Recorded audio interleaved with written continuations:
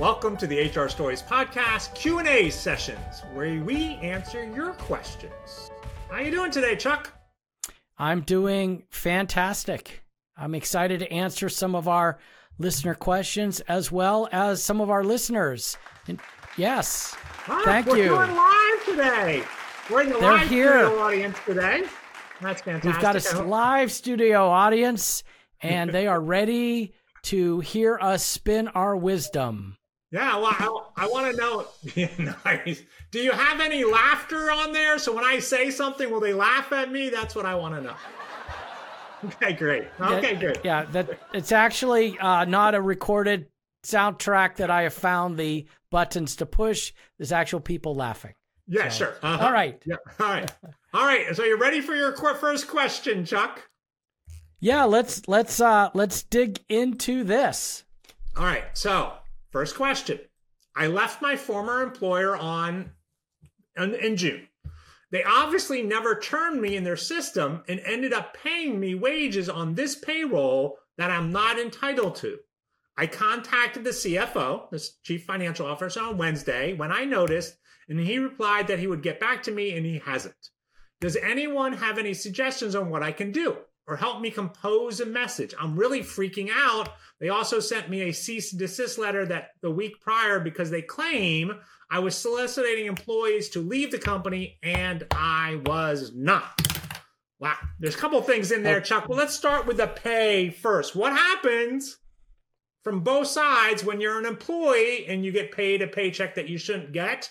And as an employer, what should you do in those cases?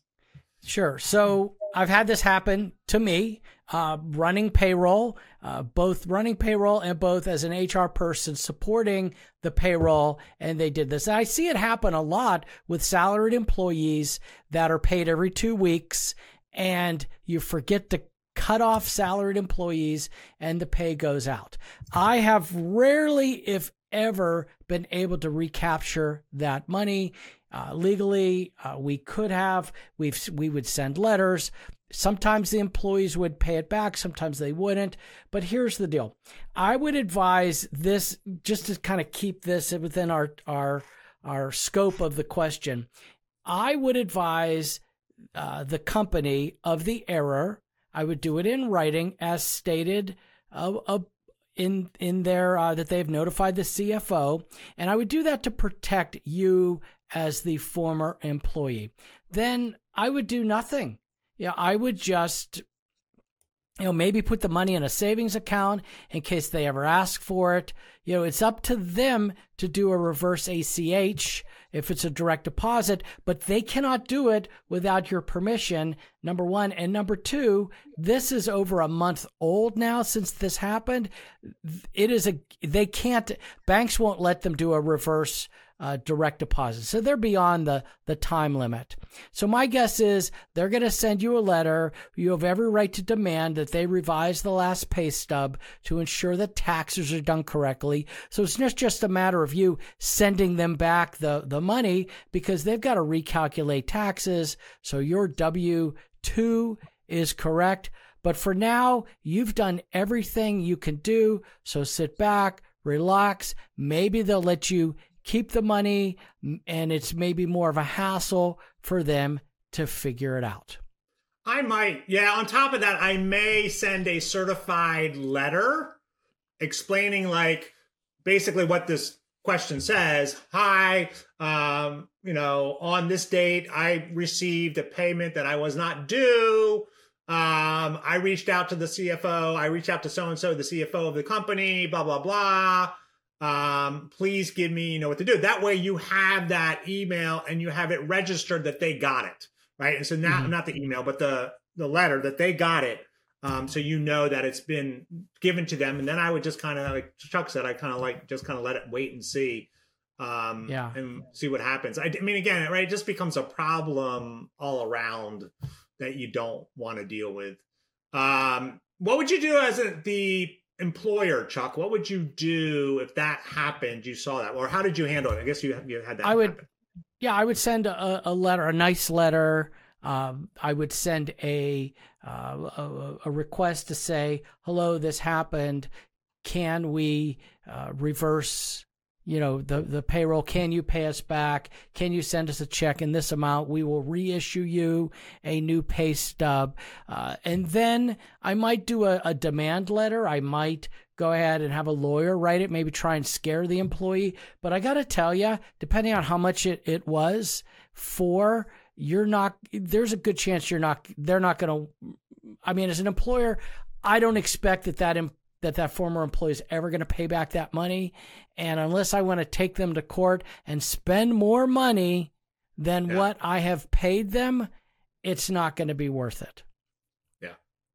Yeah. And then again, right, if I'm the employer, I'm going to address it with whoever's doing my HR, right? There's going to be a little conversation happening going, hey, who's handling my payroll? Why did this happen? To make sure it doesn't happen again on there as well.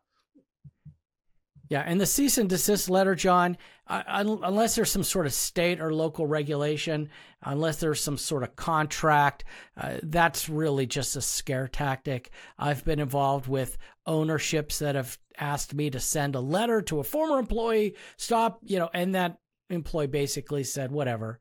And there's no teeth to that, but it is a scare tactic, usually. Yeah. Yeah, and again, right? What are they going to do? You leave a company that you can't. Is there something in the policy that says you can't talk to old employees? I think they don't have much legal standing on that there. Exactly. Yeah. Exactly. So. Let me throw out the second question to you, John. Can I? Okay. Can I? Okay. Yeah. So this. I'm good to ask a question. So This is a listener question, and some of these are from our team of One Community on HR on Facebook. So how are you currently handling exit interviews, surveys, one-on-ones, etc.? Do you do something with that data? So what do you think about exit interviews, surveys, one-on-ones? What's a best practice there, John? Yeah, it's interesting, right? Because when I talk to a lot of people, like, oh, we don't do exit interviews. And I think that's probably, as an overarching thing, is probably a mistake not to do exit interviews. Let's clarify what an exit interview is. An exit interview is your employee has left the company, right? Your employee has left the company, whether they resigned, whether they've been fired, whatever. And after they've done the exit, after they've left, you do an interview, a series of questions with them to find out why they left. This data can be really important when we're thinking about retention and rates and turnover costs and all of that thing. To find out why your employees are leaving becomes really important. We typically did them, and I would love to hear how you guys did them, Chuck. We typically did them one-on-one. Sometimes we would have a third party do them. That is probably best practices, but that's a cost, right? But typically we would have the HR person follow up about a week after they left. And I will say, typically it was the people that resigned and not the people that got fired, right? And so the people that resigned, and we would ask them just a couple questions like, why did you leave? What started you looking for your job? Those kind of questions to kind of get in there.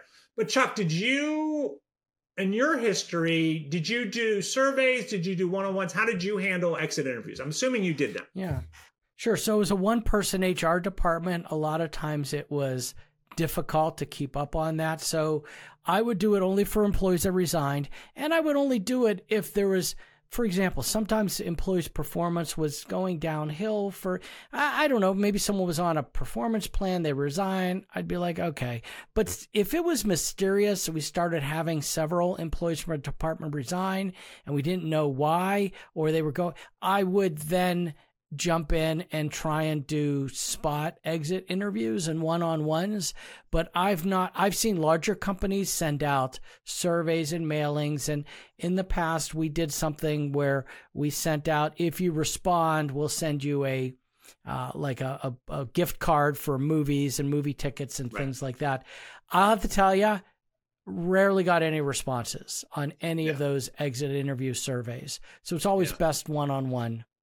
Yeah, I definitely think it is there. And putting that in there, I will say there's something that we've really been using that I think is much more powerful, Chuck, and that is the stay interview. Now, Chuck, I'm sure you've heard the term stay interview, right? I love that. I love the stay interview concept. And so stay interview concept is this. Instead of waiting till your employees leaves the company, interview them and ask them why they're staying with your company. You know, why are they staying with your company? The people, you don't need to do everybody in the company. Pick those people that have been loyal to your company, have some tenure with your company, and that are high performers, and find out why they're staying. Have they thought about leaving? What made them think about leaving, right? Because you want to make these individuals happy, because we know the cost of turnover is high, right? And so we want to be paying attention. We want to make sure that we're doing that on there as well. And so I put together a book, Chuck. It's really more of a workbook than anything for stay interviews. And so we'll put that link in. We'll have Sam put that link into the show notes. But what it is really a list of questions that you can ask and the proper procedures that individuals should follow to do stay interviews. Who should you pick? How should you pick them? When should you do them? That kind of things. All of that's in that segment. But I really think stay interviews, because it really helps you turn over. And typically what we find is we collect all this data from both the exit interviews and the stay interviews. And now we can look at that data and we can make decisions on our benefits packages, on the things that are keeping employees here. We can spend more time and focus on those. And then maybe there are things that the employees really doesn't keep them here. It's not any value to them. Maybe we can stop doing those things. And I'm always surprised when we do this with our clients, Chuck, how many clients are like, oh, we've been spending all this time on this when they want this. And all of a sudden it's like, now I can shift the time, and really does help build that great place to work. And so good. That's a great question. I'm glad they asked it today. Yeah. What's our final question of the day? All right, here it is. And so this is a little more complicated. So the question's a little bit longer. So this is a question for those of you who handle safety and or are part of your company's safety committee. So typically safety falls under, there could be a safety team, but could also fall under human resources.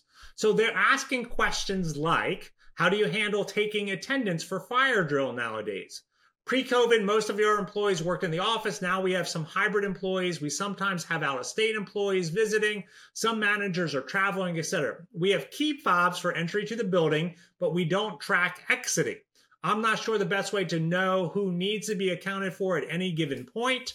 This came up as we're revamping our safety process. We have only 65 employees, but they're in a large building with 3 floors and a large warehouse. So I guess the question is, when you're doing a fire drill, there's a couple things. When you're doing the fire drill, how do you account, Chuck, for all your employees if you know they're out of the building? What's the process there to do that?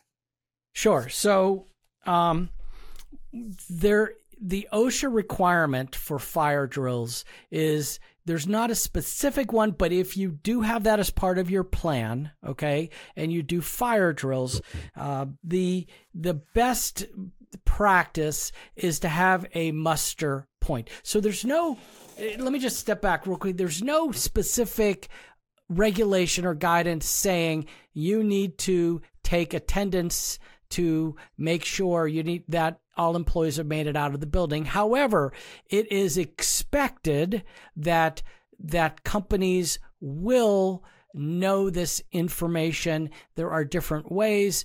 Number one, you would do it by having a central muster point, as they call it. Okay, you would do it by having your supervisors and managers know who is there, who is working that day. So as the muster point comes down, maybe there are schedules. Maybe there are building logs. At least you can start with that and say who was in the building and go down that list. But that's really the only. There's still some manual work that's going to have to be done. Have a central muster station where everyone goes to. Have managers and supervisors either working off a schedule, maybe a log of entry into the building.